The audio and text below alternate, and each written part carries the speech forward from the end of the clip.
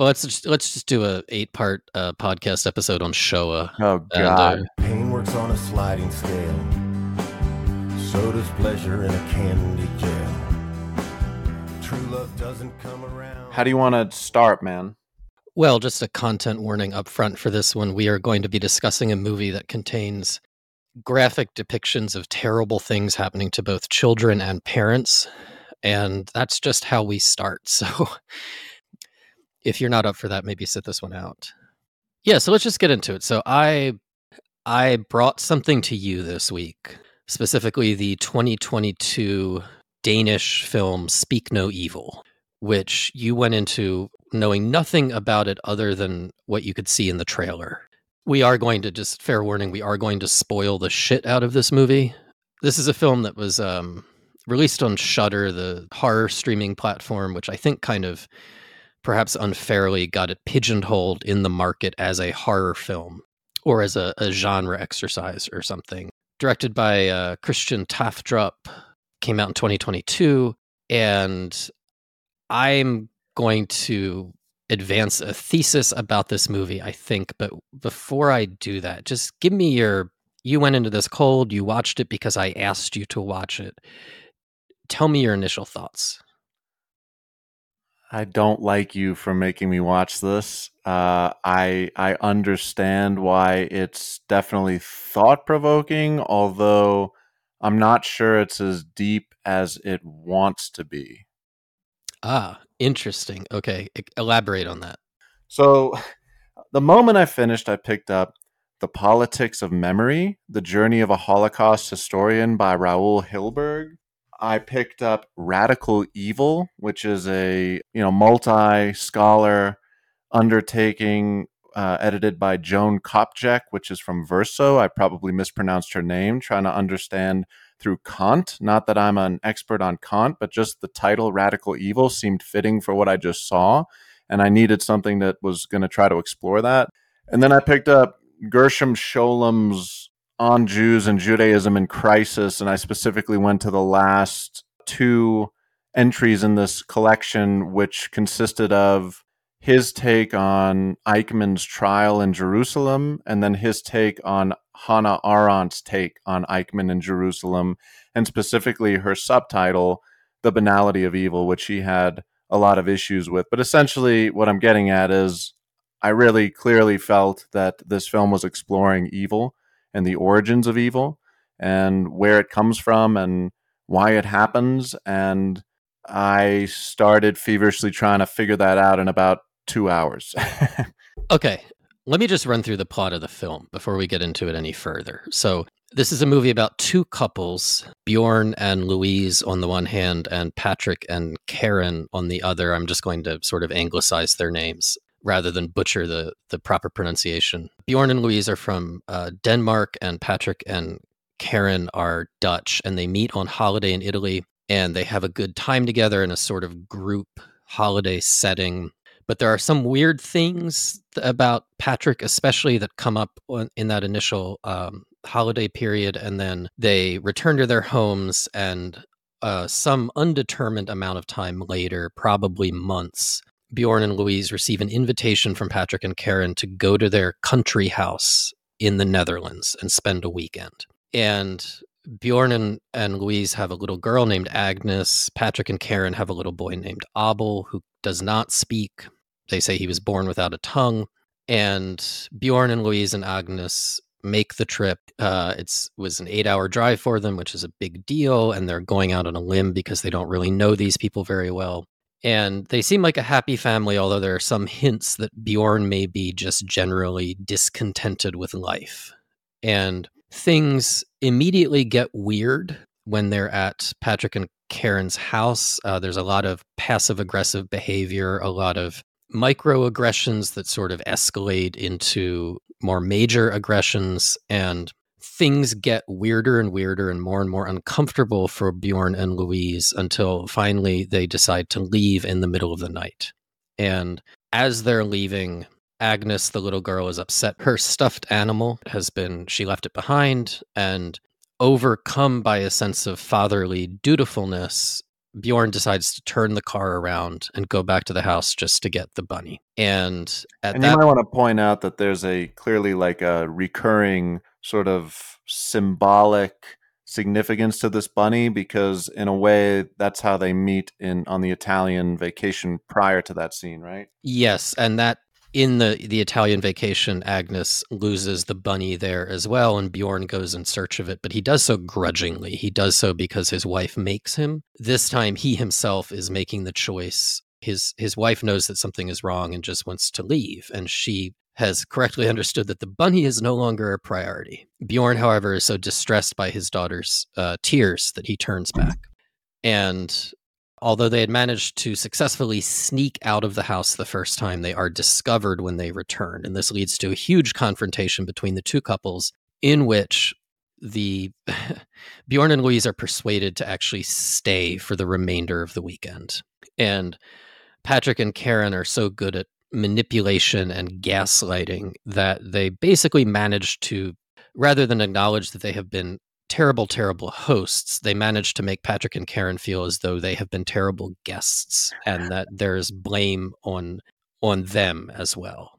And so the way it culminates is that Bjorn and Louise leave a second time, and it's because of something that Bjorn found while he was sniffing around the property that suggested that maybe Abel wasn't really Patrick and Karen's kid, that maybe Patrick and Karen have a habit of collecting other people's children. And Bjorn leaves his wife and daughter in the car while he looks for help. He comes back to find out that they've been intercepted by Patrick and Karen. And the final sequence of events is absolutely one of the most chilling things I've ever seen in a film.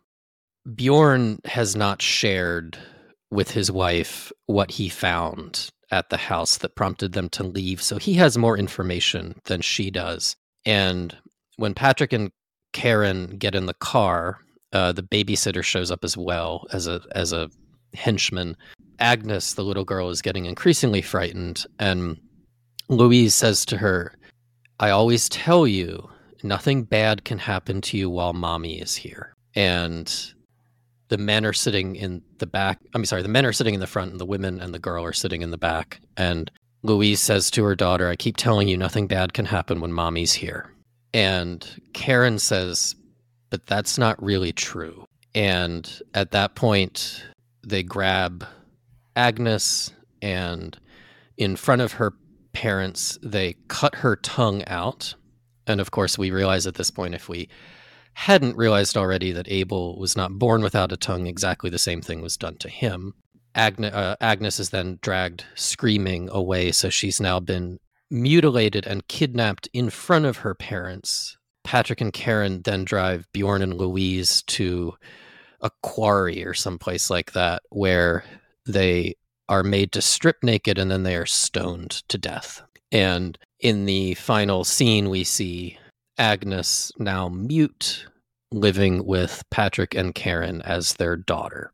So I did something unusual after I watched this. I've gotten into a habit that I really dislike over the past few years. Very often when I finish a movie, rather than digesting it on my own for any period of time, I immediately bring up the internet because I want to see what people said about it. And I'm not particularly interested in why I do that or where that comes from, although I think it's a bad habit. But I do think an aspect of it is that most of the time when I watch a movie, my reaction to it is tempered in one way or another. Like, that was a good movie, but, or that was a bad movie, but it had some good things in it. With Speak No Evil, I have read very deliberately almost nothing. I have read no reviews. I have read no interviews with the director or the writer.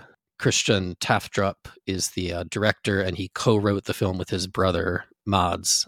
And so I've very deliberately not engaged in the conversation that's out there about this movie. And the reason that I did that was partially just that I was so shaken by the audacity and the effectiveness of the ending that I had no interest in reading anything about it. And the other thing is that I had I had a reading on the movie that was not something that came to me after a lot of reflection, but that was the take I had immediately when the movie ended. The take that I want to propose is that what happens to Bjorn and Louise happens because they insist on defaulting to politeness wherever possible. And the logical extreme of their defaulting to politeness is that their child is mutilated and kidnapped in front of them, and then they are physically debased and then murdered.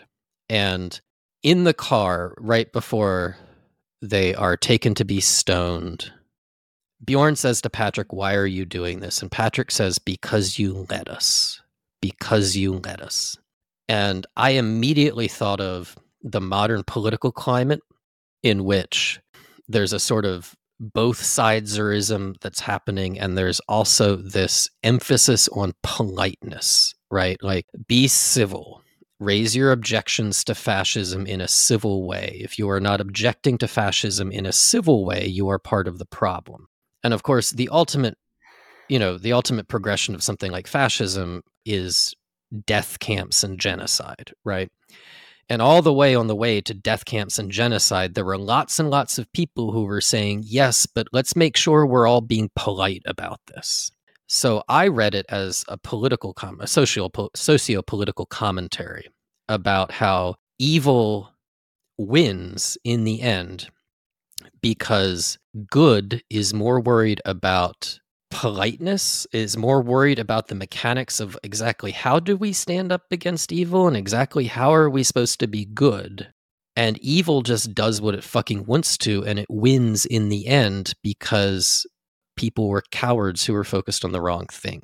It's a very difficult movie to rewatch because you know where it's going, and I really don't ever need to see that final scene again as long as I live. But it is extraordinarily well acted and perfectly paced, and there's just this extraordinary scene when after Bjorn and Louise have stripped naked, and we've already seen them naked, we've seen them have sex, and so there's no shock value in the nudity itself within the world of the film. We've already seen the nudity. There's just we understand that they are being completely and utterly dehumanized and humiliated. And they have both ultimately failed utterly as parents because they literally failed to protect their daughter while she was in their arms. So psychologically, emotionally, they've suffered about as much as a parent can.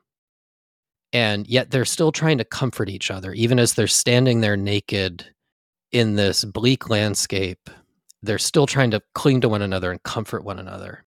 And then the first rock is thrown, and it's I mean, I there's a part of me that feels like I'm going to tear up just even describing it. I have never been it's been a long time since I was so harrowed by something that I saw on screen. And so I would argue that this movie is every bit as good as it is trying to be.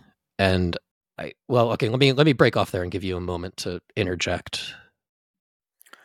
I mean, I think that you positioned if you could call it, the moral of the story pretty well, in that not pretty, you did it well. So I think how you described what in the director's mind he wanted to convey to viewers, he did, which is, again, I think, let me reiterate what you said and just make sure we're on the same page. Essentially, the moral was that if you take politeness and stretch it to the furthest extreme, as in, if you're so concerned with the social, hang on, my cat. Hey, man. Sorry. He's, I have some furniture left that's not totally destroyed. So anyway, if you stretch social niceties and politeness to the farthest extreme, you get this. And where he seemed to be going with it was, that's how atrocities happen. Here we're watching it on a micro scale, but you took it to concentration camps. This is what can happen on a macro.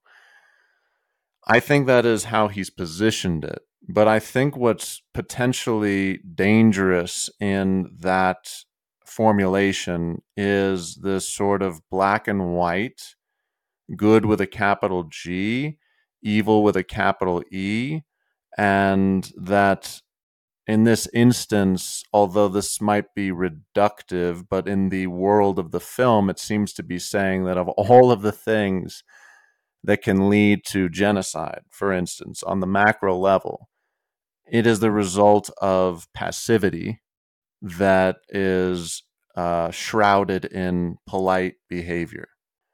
And I think where I struggle with this, as I was trying to feverishly make sense of an enormous topic, which is, I mean, clearly, I feel comfortable saying Patrick and Karen are evil with a capital E. These are evil characters. And it's complicated further because you're not exactly sure what their motivation is. Why are they doing what they're doing? Well, they're not rich. And so clearly, this scheme isn't making them billionaires. Money doesn't actually seem to be the main motivator. And not to, it's not about disagreeing with you. Just to throw in, I'm not sure the ending was actually Agnes on the swing. I think the ending was them going to another hotel to do it again, but with Agnes. And it shows a shot of Patrick with his hand out of the car window, and he's wearing Agnes's father's watch. And again, so you have this moment where you're like, okay, he's using this stuff. And you're trying to think, okay, both he and his wife, Karen, must take the cars of their victims and they have some shady person that they sell it to. And that pays their, expenses until the next thing, but they cobble together whatever objects they strip from their victims. And that seems, at least in this filmic world, to hold them over until the next attack. Does that sound fair? It does. I was thinking as you were speaking that you can have, because you said capital G good, capital E evil. Mm-hmm. You can have capital E evil without having capital G good. That is, if you look at something like, death camps, that is just capital E evil. And that is a thing that exists in the world, regardless of the nuance that might exist between, the selfish motivation and selfless motivation and all of us being complicated creatures and not understanding our own motives. None of that is an obstacle to capital E evil being a thing that exists. As far as motive, I think where we differ is I don't care what their motive is at all because I don't think it matters. And I don't think the film is concerned with what their motive is either because I think the film recognizes that it doesn't matter. I'm gonna interject and say, okay, go ahead and argue that for me. Why wouldn't it matter what the motive is?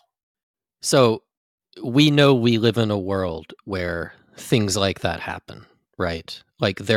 Even if this particular exact sequence of events has never played out before, we know that there exist in the world people like Patrick and Karen who derive extreme pleasure from inflicting extreme suffering and humiliation on other human beings, right? And the result of their actions is exactly the same, whether they're doing it because they're, like you said, there's no money in it. But if there were money in it, the result of their actions would be the same. If they're doing it because they're psychopaths who have an error in their brain, so their brain doesn't function like other human beings, the result of their actions is the same. If they're doing it because there's some hint in the movie that they are perhaps in search of a perfect child, and every time they kidnap one of these children, they're disappointed, so they kill the child and start the process over. There's a hint of that. So maybe they are doing it because they are in search of their unobtainable ideal of a perfect child, but the result of their actions is still the same. And what the question the movie is interested in is, in the face of people who use a certain set of tactics to get what they want, how do you behave in a way that does not turn you into a victim of those people? I don't think the motivation matters at all. I'm going to disagree. In the same sense of the more that I've read about the history of the Nazi Holocaust, you actually discover Raoul Hilberg, I think, is still considered certainly one of, if not the almost like foundational American writer that made Nazi Holocaust studies a subdiscipline in history. And he wrote a 3-volume work that's apparently incredible. I haven't geared up to read it yet, but I've read around it because he's written some other shorter works, and he does show up notably in Claude Lanzmann's, whatever you want to call it, 9-hour behemoth called Shoah. He plays it's a documentary about the Nazi Holocaust, so it's interviewing victims, perpetrators, and bystanders.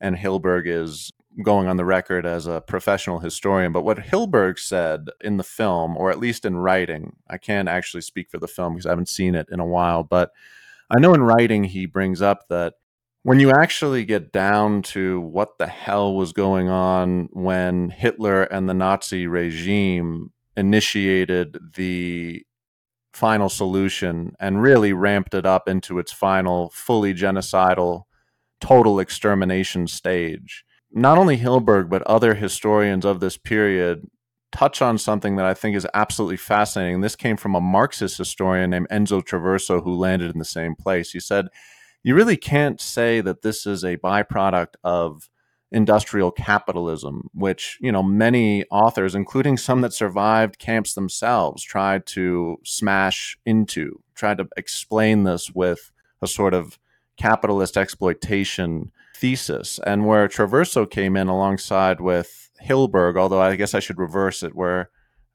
no, that's right, because I just want to make sure that Hilberg is given the primary props here. He said, if there were a capitalist explanation beneath this, you wouldn't engage in mass extermination because you would have a slave population whose labor you could exploit for, without payment. And so once it starts turning into literally factories, this is where it gets bizarre, is you have these factories that actually mirror industrial factories. But then you ask yourself, what is the product? And in its most psychopathic, irrational stages, the final product was mass death. And so there is no rational process going on here, or you could say they put rational processes to completely irrational ends. And so I bring this up just to say that I will disagree with there was no motivation here, or they don't have something they want, because I think what I started to feel as I read this material, and by the way, it's like I've read, let's say, 10 books on the Nazi Holocaust. You could fill an enormous library with books bulging and you couldn't get it all in.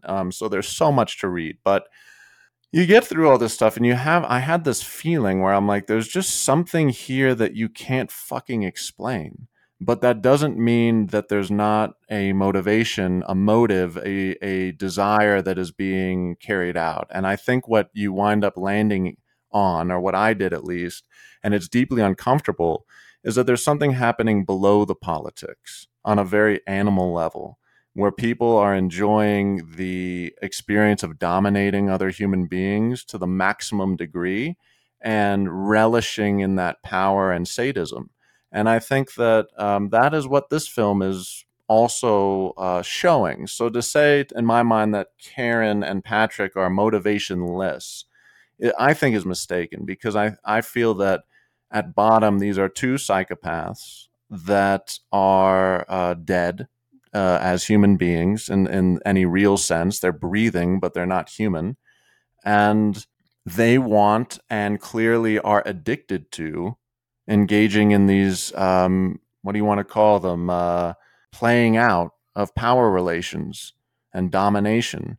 And Patrick plays the major role, and his fucked up partner plays the supporting role. And they do this in perpetuity. And so I brought up the money thing to say, I think what was fascinating, and in a way it's analogous to the Nazi Holocaust thesis, which is that at bottom, this isn't motivated by normal things.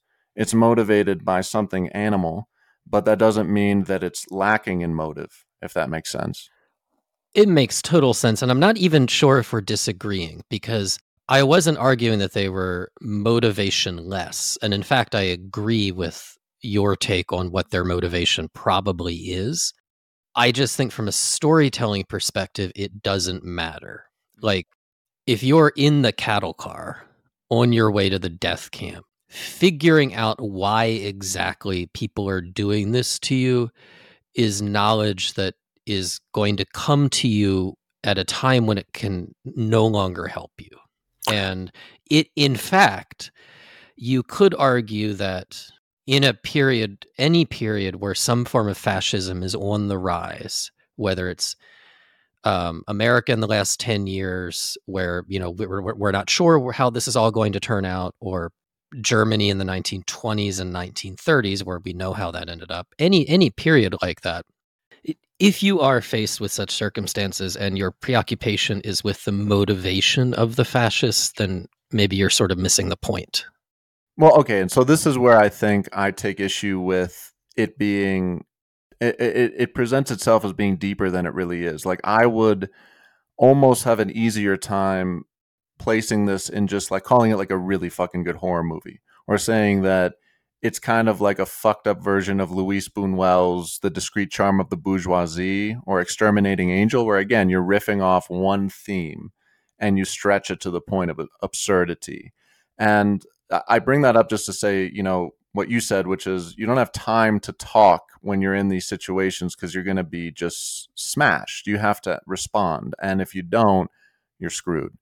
And, you know, the more that I've read about, yeah, and clearly this is coming to the fore that I'm more steeped in the Nazi Holocaust than any other genocide or Holocaust in human history.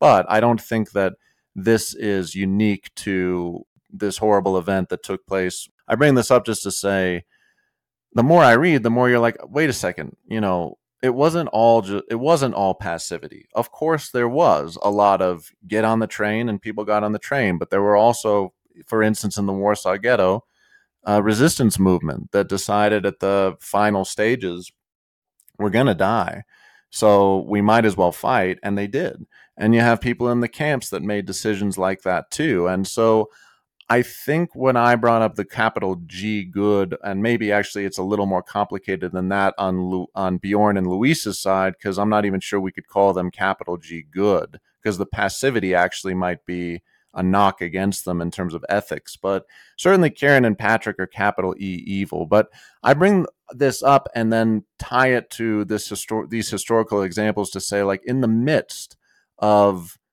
capital E evil occurring, it's not always pure passivity, even in the more recent instances. And I think we have a tendency in our mainstream notions of these events to flatten them and say it was just a bunch of sheep going to slaughter, when in reality, yeah, it sounds like the majority of folks are in such shock and, based on the power asymmetry, don't fight back. But that doesn't mean within that, you know, you could pull out from that demographic not just individual examples, but even group examples where that was not true at all. And even the complexities of, like, you know, all the stuff with these, you know, people who are participating in the evil doings of their captors in order to survive themselves, but also not always completely being complicit, but riding this very complex and ambiguous line. So I just bring it up to say, like, at the very least, I don't want to run the risk of flattening this into sheep being led to slaughter by the few hyper predators that are psychopathic and know how to take advantage of it, because I don't think that's how it plays out historically.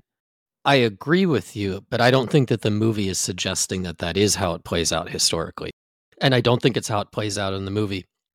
Bjorn and Louise are not cowards at bottom. This is not a movie about two people learning that they're actually cowards. They, at multiple points, they do stand up to Patrick and Karen. They do correctly realize that they need to get out of that environment and get their child out of that environment, and they do get out of it. But what you use the word shock, people are shocked. It is continually, their shock at Patrick and Karen's behavior continually puts them in a situation where they will accept what should be unacceptable explanations for things, because it's a way of resolving the cognitive dissonance that the shock feels, because what they really need to internalize, Bjorn and Louise, what they really need to internalize is the fact that Patrick and Karen are fucked up, and ordinary rules of human behavior don't apply to them. But rather than face that fact, because that fact would make them uncomfortable on a like a philosophical existential level, they make themselves vulnerable to certain tactics of exploitation and manipulation that ultimately lead them to become totally helpless. And I think that's what the movie is interested in investigating, is that dynamic. Like it's not that they're passive, it's not that they're stupid, and it's not that they in any way deserve to be blamed for what has happened to them. It's what is it that we want to believe that isn't true that leads us to not properly judge what's actually going on around us. And then the next thing you know, children's tongues are being cut out, or people are being cut apart with machetes, or whatever it is. Yeah, I mean, it's interesting you bring this up because I don't know where this came from. It might have been Krishnamurti, the sort of mystical, spiritual guide that made a mark in the United States, or Chogyam Trungpa. I can't remember where I came across this man, but I came across it in the past week, and I really liked it because essentially what it said was, in the end, you have to be able to trust your own mind. You have to be able to trust your own gut. And if you can't trust your own mind or your own gut, then how can you trust anything? And I think there's actually something very profound in that. And I think that where I've been grappling with this from a slightly different angle, in some ways I'm going to put it, I guess maybe in bad language, but from a neutered angle, in that it doesn't have quite the same stakes, right? As your kid might get killed and you and your wife as well. But with academia, and reading all this scholarship and, being a teacher, and you go, well, according to this person and according to that person, they say yada, yada, yada. And this person says yada, yada, yada. And actually this person disagrees with that person and blah, blah, blah, blah, blah. And it's like, by the time you're done, you've just built up this never ending list of what other people say about things that you're interested in, but you never potentially get to what you think, where you land. And I actually think that is in some ways built into academia. Like, I actually had a professor once who was, we've all had that smug professor that we both respect, but also feel a little bit uncomfortable around. And I remember him saying, don't make an I statement, which is fairly normal for formal essays, but not only don't make an I statement, go ahead and quote what other people have written and just cobble that together. And it's probably a lot better than anything you can write, because you're not going to have an original thought, is essentially what he said, or was very clear in implying. And I must have internalized that. I think a lot of people do. And maybe our culture actually pushes back against this idea that you can be an authority. And maybe I'm not going to be able to work my way through an astrophysics problem, but I should be able to gauge with a person who's in front of me whether they're rubbing me the right way or the wrong way, and not just a personality thing. Like, something feels wrong, I should trust that. I don't need to ask someone else, Yeah. I mentioned this. I was having a discussion with someone in my life that I'm pretty close to, who's working through some things in their own life right now. And I was kind of feeling them out about what kind of, things that they're drawn to in terms of music and movies. And I mentioned this movie, and they said they weren't going to watch it because it was a horror movie. And so I went ahead and described the plot to them. And when I finished describing the movie, their reaction was essentially, what the fuck is wrong with you that you would want to watch that, and with the filmmakers that they would want to make it? And I found that really interesting, that reaction, because it made me think of the way that people react to the actual capital E evil stuff that happens in the world. There's sort of this reaction of, let's not talk about that. Let's not focus on it. Let's not think about it. Let's write it off as an aberration. Let's frame it as something that happened in the past due to a unique set of circumstances that will never be repeated. Let's do anything whatsoever except actually internalize the knowledge that this is the way the world is. And just because the odds are pretty good that you will make it through life without experiencing the capital E evil of people like Patrick and Karen doesn't mean that that shit isn't real. Like, you peel back layers of reality, and what you see staring back at you is a woman cutting a tongue out of a little girl. And the movie, I think, is advancing the thesis insofar as art can advance a thesis that no, this shit happens and you have to pay attention to it. And the only mistake that Bjorn and Louise make, I mean, they make a lot of mistakes, like coming back for the bunny was a really bad decision there, buddy. But the only real mistake that they make is that they won't face the fact that Patrick and Karen don't fit into the existing categories of people that they have in their brains that they might interact with in the world, if that makes sense. Yeah, it does. And by the way, I don't like your friend's response to you mentioning this film. I find like, I think sometimes about Franz Kafka, who, like him or don't like him, I think it's now clear that this is a serious, serious writer who's going to be with us for a long, long time. And anyone who's read his work, even if they don't like it, certainly can recognize that there's some very disturbing stories. On some level, all of them are on a spectrum, but some of them are really, really scary. And in the Penal Colony I don't know how many times I've read that story, but that story has haunted me ever since the first time I read it. And I will find myself every so often. In fact, I think this movie made me think of that story, and I don't want to go down, a whole rabbit hole of explaining the plot of that story, but there is a commonality there where you're staring into something incredibly disturbing and you find yourself unable to look away. Yes. And I just brought up this Kafka piece because as a quote unquote professional myself, and I know you've been a quote unquote professional, and we've all probably, once we reach a certain age, and I don't say this with any disrespect to folks that say this counts as professional, that doesn't. Just if you've had to be in a corporate-ish sort of situation or an office environment, Kafka was a petty bureaucrat. It's hard to imagine him engaging in like drudgery all day and then have the energy, but also somehow not, either that fed a already overly fertile imagination or it didn't get in its way. But I find it obnoxious because I could imagine Kafka sharing one of his short stories with a colleague at his petty bureaucratic job, from one seeming bureaucrat to another, and the other bureaucrat going, Jesus, Franz, you got to talk to a doctor. I don't think you should write this shit. Actually, I'm a little nervous being around you. And you know what? If that had happened because he was so sensitive, I haven't read about him extensively, but it's obvious from the diaries and his difficulties with love interests. That's like the kiss of death for some artists. So thank God Max Brod, who actually, the more I read about him, I'm like, I don't know how Kafka tolerated this chump.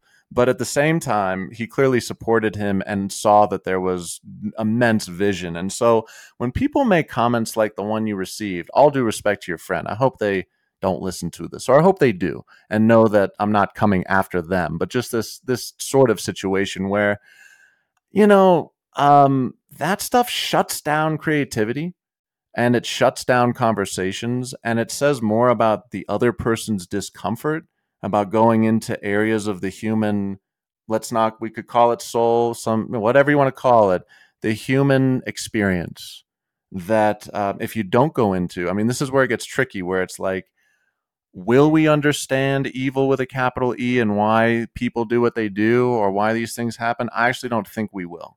And I think even survivors that decided to write about it in so many words get there themselves.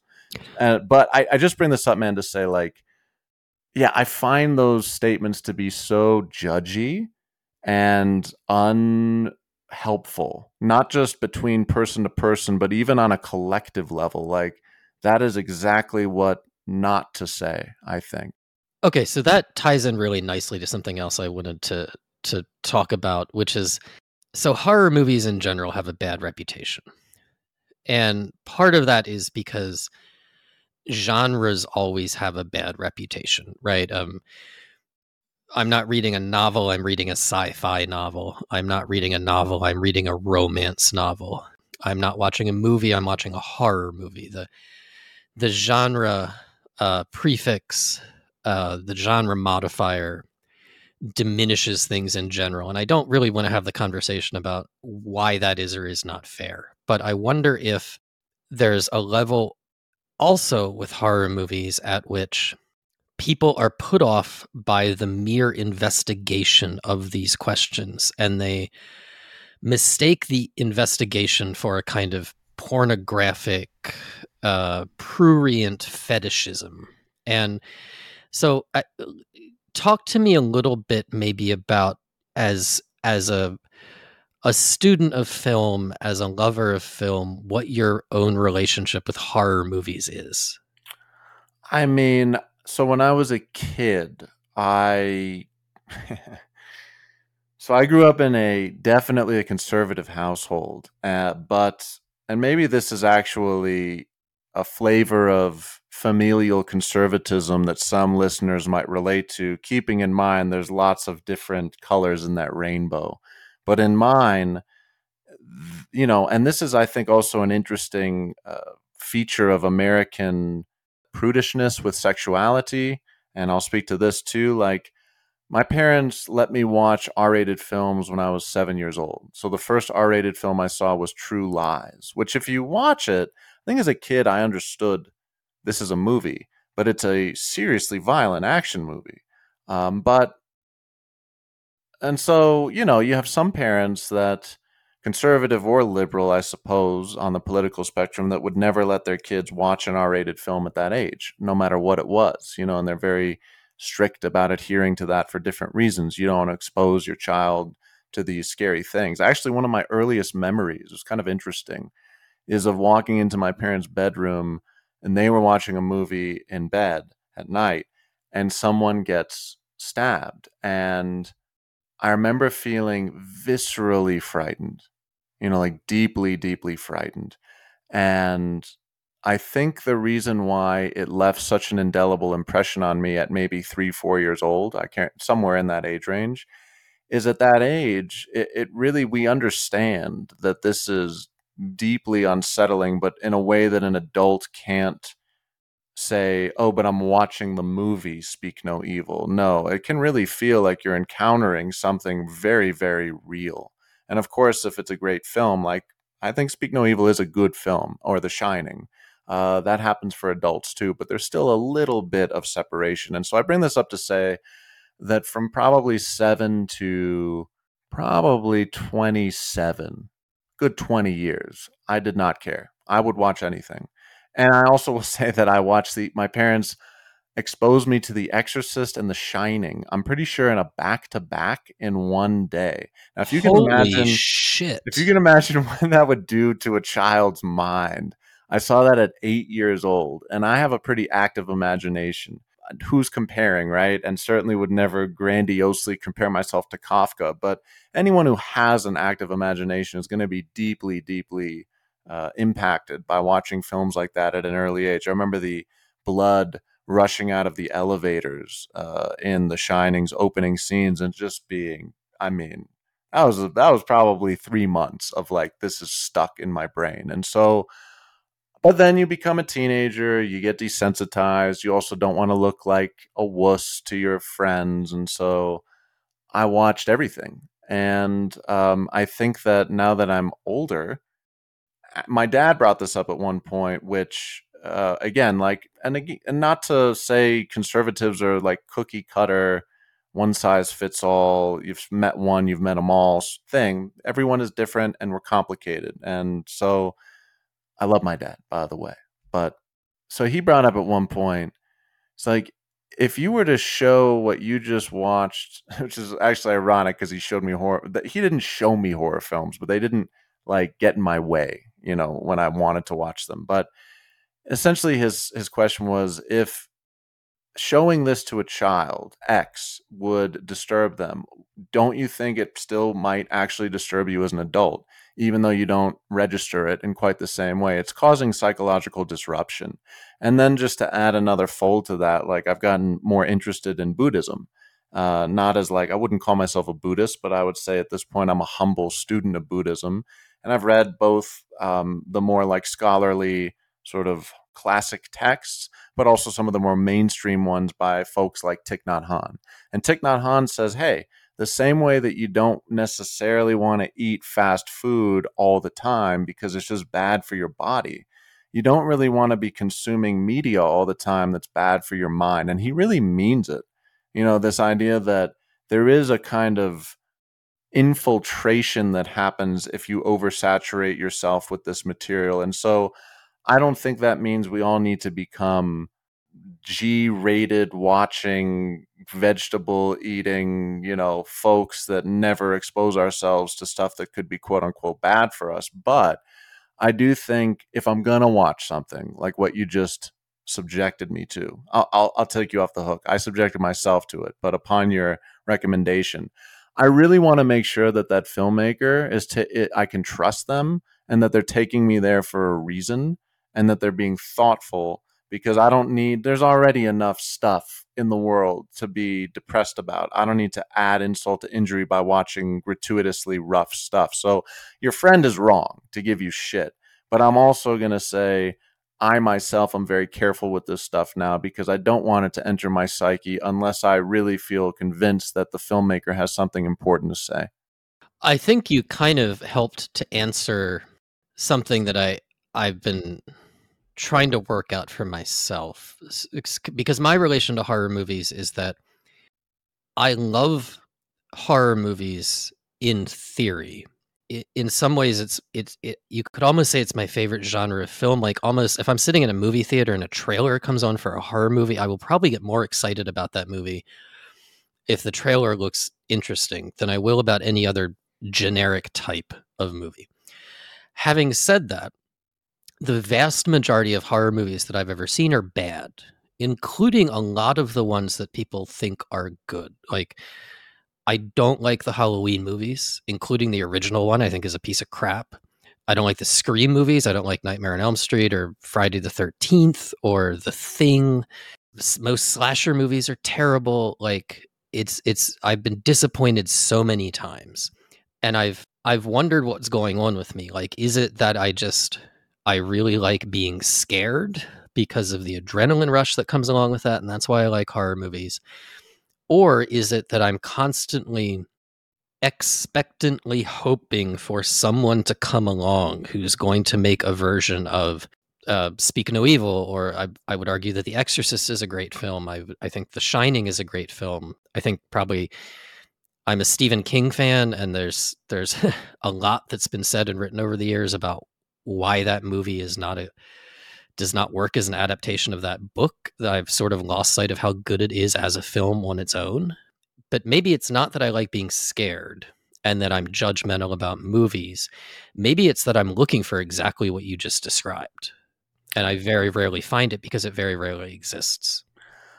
Yeah, and I think you put that well, and just thinking about what are the questions that I'm interested in. I think a lot of the questions I'm interested in are the questions that most people are interested in, and maybe I can't speak for the globe, or maybe I could say everyone on the globe is interested in the questions I'm about to trot out, but from different angles based on the culture that they were, that they were weaned in. So, for instance, in U.S. culture or Western European culture, I think questions like, is there a God? If there is a God, why does bad shit happen? If bad shit happens and there is a God, does that mean that God created evil, or did he let us just have ultimate freedom and we have the capacity for evil and we've gone in those directions? Or is there no God? And I think this film clearly wants to invite the viewer to reflect on those kinds of questions. Why are we here? What the fuck is going on? What is reality? Where do I go after I die? I mean, these are like fundamental human questions. And I think that what's interesting, bringing it back to Buddhism, which was my first exposure to these kinds of answers to those questions, when disciples of the Buddha came to him and said, is there consciousness after death? The Buddha's response was, at least the historically, situated Buddha in India known as Siddhartha Gautama, essentially his response to is there consciousness after death to one disciple was, I don't know. And you're not going to figure that out. And I'm here to bring you to the end of suffering. If you're interested in that, here's what I think I can recommend. And then you're going to have to figure out also that shit for yourself. But is there a God? Does consciousness happen, after you're dead? These are speculative questions that have no bottom. Therefore, it's best not to even go there. And it doesn't lead to edification. If edification is being defined as the cessation of suffering, and so I bring that up to say, like, while I actually love the sort of clarity of that kind of response, and just saying, listen, you're not going to get to the bottom of any of these questions. We can't help but ask. I think it's just so natural to ask, and so I pivot back to like a David Berman. And so your question of like, why are you watching horror films? On some level, like, why am I listening to Purple Mountains even today? And I went to Margaritas at the Mall. And the refrain on this song is, how long can the world go on with such a subtle God? How long can the world go on with no new word from God? How's it go? What's the next one? See the plot of the flawed individual looking for a nod from God, trotting the sod of the visible with no new word from God. We're just drinking margaritas at the mall. So here's a man that, I mean, I know, Brendan, you like him. I'm clearly in awe of him, as many are, although not at the level of a Britney Spears. He would never become that famous, but a remarkable talent. And at 52, he's dropping lines like that, more or less towards the latter half of the album, and he's not getting to the bottom of it. He's asking the same questions. And, I think if we went to Primo Levi, a survivor of, I don't want to mess up which camp he survived, but a wretched concentration camp, wrote many, many books, some fiction, some nonfiction. One was called If This Is a Man, which is incredible. And there's scenes in that I will never forget. But I don't think it's like, and then I go into Raoul Hilberg or the Bible or, any of these texts, and you're trying to answer this question, why does this shit happen? And in the film, it's why do these two fucking psychopaths want to cut the tongue out of children and do this again and again? Well, Berman is asking, how can this world contain so much shit and God be around, and just having to deal with that or feel depressed over that or feel helpless in the face of that? And I think where you land, or at least where I'm landing, is I'm not going to get to the bottom of it because they haven't. And you wind up sort of coming to that again. It doesn't mean you don't try. It doesn't mean you don't read. It doesn't mean you don't watch Speak No Evil. But it does mean, in a way, that the asking of the question and the continuous reflecting upon the question is clearly where it's at, beyond any kind of mathematically, framed answer. I'm glad you brought up Berman, because I wanted to ask about art that you find yourself returning to again and again, even though it is fundamentally bleak. Berman would fall into that category for me, or say No Country for Old Men, either the Cormac McCarthy novel or the Coen Brothers movie, where, No Country, basically Chigurh kills everybody except the sheriff. And yet I've read the book a million times, I've seen the movie a million times, and I plan to read and watch again. Like, is that because, I guess it's a complicated question, because on the one hand, we're responding to works of art that are exceptionally well made. Like, Margaritas at the Mall is an astonishing song. Like, it's probably my favorite of all of Berman's songs, and I love a lot of Berman's songs. But it's the lyrics are incredible, but also musically it's really good. And so part of what we're responding to is just the fact that it's a good song musically. Like, No Country for Old Men is an extraordinarily well-written book and an extraordinarily well-made film, and so it's fun to watch. It's fun to read on some level.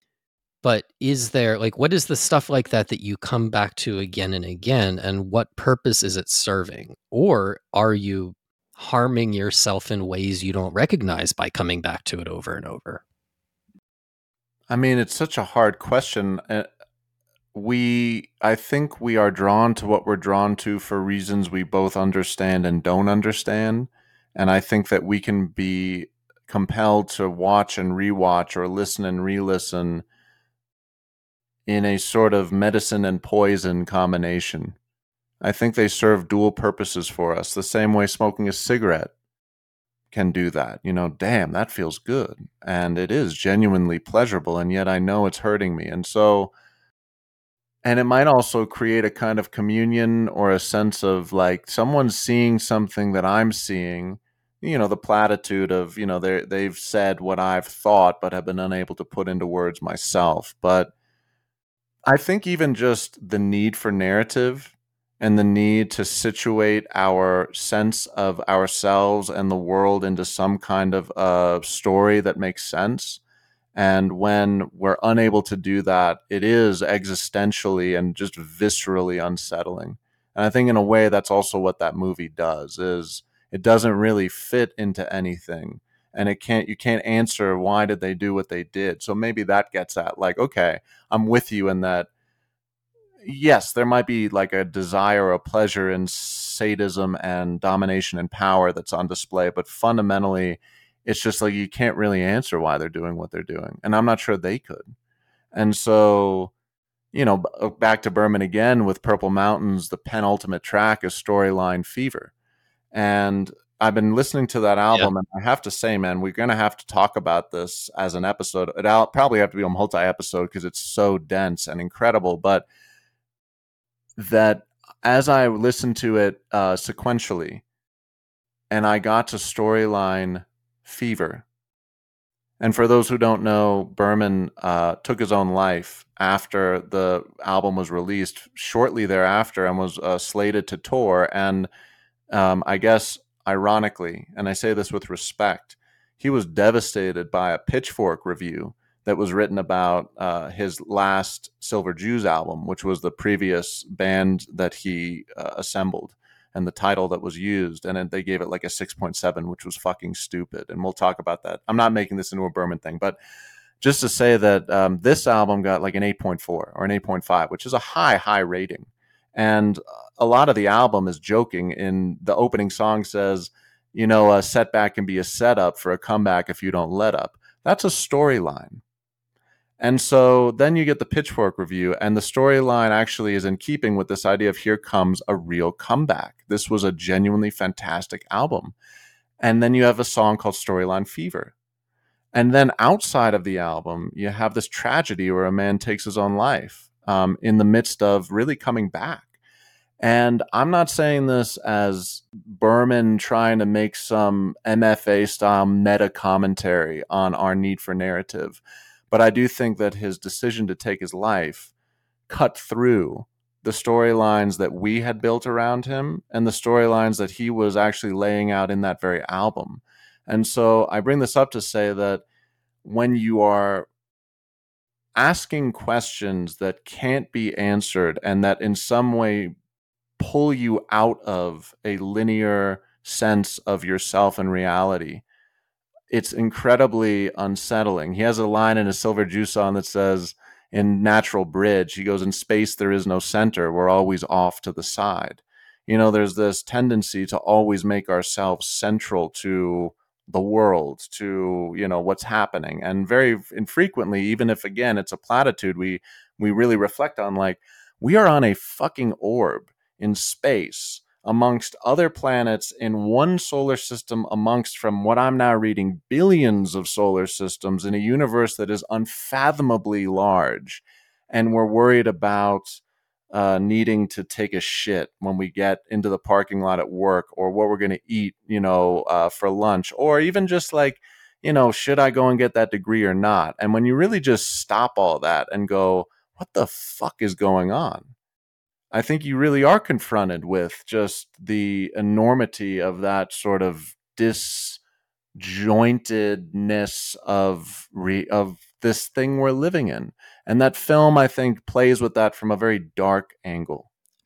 So from time to time, I write reviews on Letterboxd. I don't do it too often, but if there's a movie I feel like I need to work out in my head, I might write a Letterboxd review and put it up. And I hardly ever do it for a movie I've only seen once. But right after watching Speak No Evil, I was really tempted to write a Letterboxd review. And the hook that I was very seriously thinking about hanging the review on was making a case. And I'm not saying that I am making this case, but I'm going to tell you how I would have made the case, how I was considering it. Making the case that Speak No Evil is the greatest movie ever made because it covers the entirety of the possibilities of human experience. That is, we see a couple living together, a mostly happy but mundane life. We see kind of like the day-to-day realities of child rearing and marriage. We see a couple trying to have time for themselves.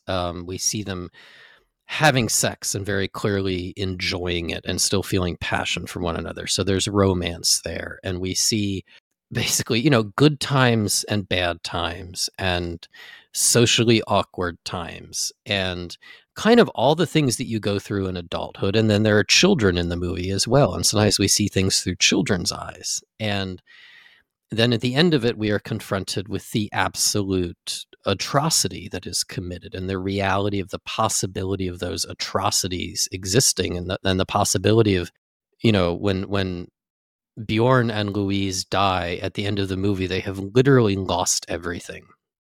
And they have lost everything in a way that they cannot be philosophical about. There is no redemption in it for them. They are broken and humiliated and they have failed. And that is a thing that happens to people and it's a part of reality. And it happened to them because other human beings did it to them. And so I kind of saw I think it was Mahler who, and I've never spent much time with Mahler's music, but I think he said something along the lines of a symphony should contain the entire world. And very grandiose German kind of thing to say, but I understand what he means. And there was a part of me after watching Speak No Evil that I kind of felt like this movie contains the whole world. And I'm not seriously going to sit here and argue that it's the greatest film ever made. It's not, but I did feel that, I felt that that impetus to say something like that, because I really did feel like I just seen a movie that encompassed the entire world. And you could probably say the same of, No Country for Old Men, for instance, and hundreds of other things that are also very, very dark. Yeah. It's hard. Because this is a movie it's like, I almost texted you after watching it. I hate this. And I can't believe you made me watch this because it's painful. Well, and I dreaded rewatching it. And in fact, I did not rewatch it in its entirety. I rewatched parts of it that I wanted to revisit. But and to me, that rewatchability would be a characteristic of maybe. I mean, there are movies by Ingmar Bergman that I would hold up as, but even okay, let's think about Cries and Whispers, right? That's a very rewatchable movie within certain limits for me. I might make a case that is one of the greatest films ever made, and yet if I'm going to rewatch it, I have to prepare myself for it. I have to be in the right place. I have to know that I can turn it off and I can carry it with me in a good way rather than a bad way afterwards. And that's, it's not fucking Indiana Jones that, you just turn on to have a good time. So I totally get that reaction, and Speak No Evil is not something I was looking forward to spending more time with, which may be a knock against it, or it may just be a sign of how powerful it is. So I have a still frame in my bedroom of one of my favorite films, and that is Akira Kurosawa's Ikiru, which I am certainly not fluent in Japanese, but from what I've been told, it means to live. And Another one that I would have, and it's a scene like sort of the climactic scene when the petty bureaucrat who's been diagnosed with stomach cancer and has been doing the same mundane shit for 25, 30, 40 years knows he has 6 months to live. And so he wants to do one good thing before he dies after going through all the, pains of, well, okay, I have saved all this money, but I won't live to be able to spend it. Let me be a glutton.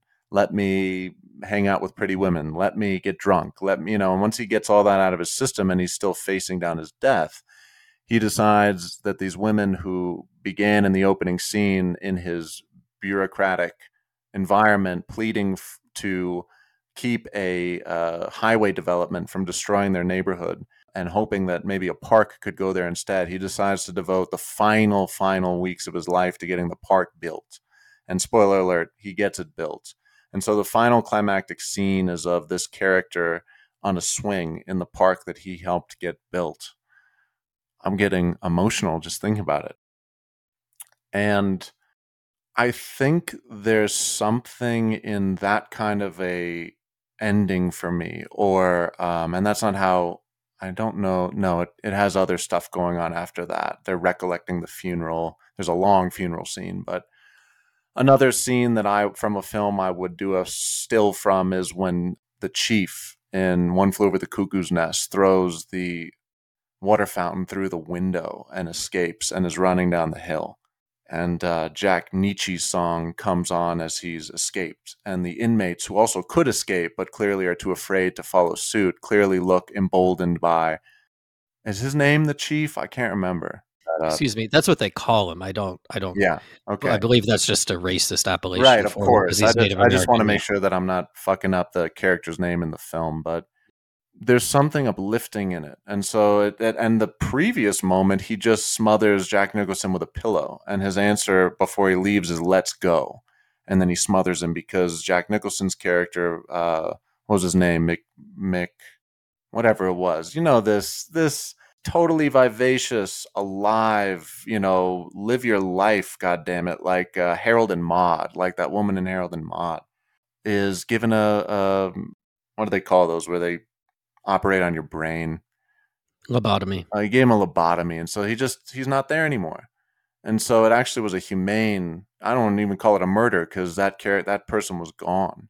But his final response is, let's go. And then he throws that fountain through the window and bails out after he smothers Nicholson. And Sorry, I might want to edit this, or you might want me to edit it. So the Nicholson's character is Randall McMurphy. And then the chief is just known as, his last name is Bromden, but he's just called Chief because he's Native American. Okay. And, those are tough movies. Like, Ikiru is about a man who's got stomach cancer and he's going to die. And he's like grappling with how much of his life he's wasted, and that his relationship with his son is sort of like irrevocably irreparable. And what's his name again? Randall McMurphy. This is a tragedy. This is like the most vivacious, sort of life-affirming character destroyed in a mental institution that he shouldn't have been in to begin with by a fucked up system and a nurse that has become infamous in movie history. And so, they're deeply sad films, but there's hope in them. There's hope somewhere, and there's the freedom to do good. And I think that both of them are life affirming, and that they do ultimately, I think they left me feeling that life is worth living. And they also left me feeling like even in the midst of this heinousness, there's room to be good. And that actually we are fundamentally good at bottom. And I don't think that's what this film does. And so that might just be a worldview thing or some gut reaction where I'm like, I think it's still important to explore the dark corners that this film is exploring, and yet definitely not a desert island film. And I definitely wouldn't say it's one of the best of all time. I think for these reasons, and that I need not to be lied to like a Hallmark movie, but I want someone to help me make sense of how to feel that life is worth it in the midst of all that makes you feel it isn't. And it's hard enough as it is to be a human being. And so I don't need art to add insult to injury and make it easier for me to become misanthropic. Again, that doesn't mean it's not a great film, but I think I wouldn't say it's one of the best of all time, because I don't want to say a criteria for best of all time would need to be that it makes me feel good, because I don't even know if that's exactly what those movies did for me, Ikiru and One Flew Over the Cuckoo's Nest, but it made me feel like life is worth it, and that being human, there is goodness in this, you know. Yeah, I completely understand that. And I think there's not every movie or work of art, I would never make it a standard of mine that everything had to do that. And I'm not saying you make it a standard of yours that everything has to do that, but simply because that isn't how life works. Like, some people live a pretty lucky life where there aren't a lot of bad things, and some people live a lucky life, or sorry, an unluckier life where there are bad things, but they find a way to seize on the good. And other people live unlucky lives where everything that can go wrong does go wrong. And all of those things are valid parts of the human experience, and art has a responsibility to explore all of those three things. But I do think when there is a movie like Ikiru, or I would argue that Cries and Whispers, in its as dark as it is and as fucked up as it is, there is something life affirming and redemptive about it at the end. You have to do it in a I don't want to say an honest way, but a truthful way. Like, we know, I think you and I both feel like we know when we're being lied to. So, all right, I'm curious then, after we've spent an hour and a half talking about this movie, like, I know you're not going to go sit down and rewatch it tonight. And I'm certainly not going to do that either. But do you see it do you see it any differently than you did when we started? I don't think so. And that doesn't mean that makes it any less of a film. I think the filmmaker had a vision. I think that the filmmaker had a theme he wanted to explore, and he had a sort of, again, that sort of Luis Buñuel or fill in the blank, let's riff off this one preoccupation but stretch it to the farthest extreme and see what happens. And they referenced, I did read a couple reviews, and I certainly thought of Michael Haneke's Funny Games, which is a similar film in some ways, in that, you know, it totally upends audience expectations that this is somehow going to work out, which it doesn't in both films. And so, as you said, like, that happens in life, and I'm with that. But, you know, just to loop back around to where we were just a few minutes ago before you asked your final question, even, and I say this with total acknowledgement that, like, you're right. I mean, how can you even fathom what some people go through in this world right now? It is unfathomable. And yet, we all are going to die. Our bodies will fall apart. We're going to either die from some random thing, or we're going to get sick and we're going to die. And there's going to be pain. We're all in that boat. Even the movie stars, even the billionaires, whether they want to stuff themselves full of probiotics and God knows what else to stave that off or not. We're all trending towards that. And so, knowing that we're all trending towards that, how do you not find lightness, but just say yes to life while knowing that that is there? And I don't think this film says yes to life. I have to sit with that for a while. I don't feel like this film says yes to life. Interestingly, I don't really feel any differently about the movie either than I did coming in. But I need time to sit with what you just said. That phrasing is really striking. Interesting you brought up Haneke. We should probably pick a Haneke film. He's an interesting filmmaker, man. We should probably pick a Haneke film at some point and, For sure. and talk about it. Fuck, man. Well, there's no easy answer at the end of that conversation. Well, we got to do something a little lighter next time, because Jesus Christ, for both our sakes and our listeners' sakes, we can't do a heavy thing next. Oh, why not? Well, okay. What kind of people do you think we are? What kind of people do you think all our right. listeners Let's do something. Let's make it worse. What's worse than that? Where the guards are gracious and the grounds are grand, the warden keeps the data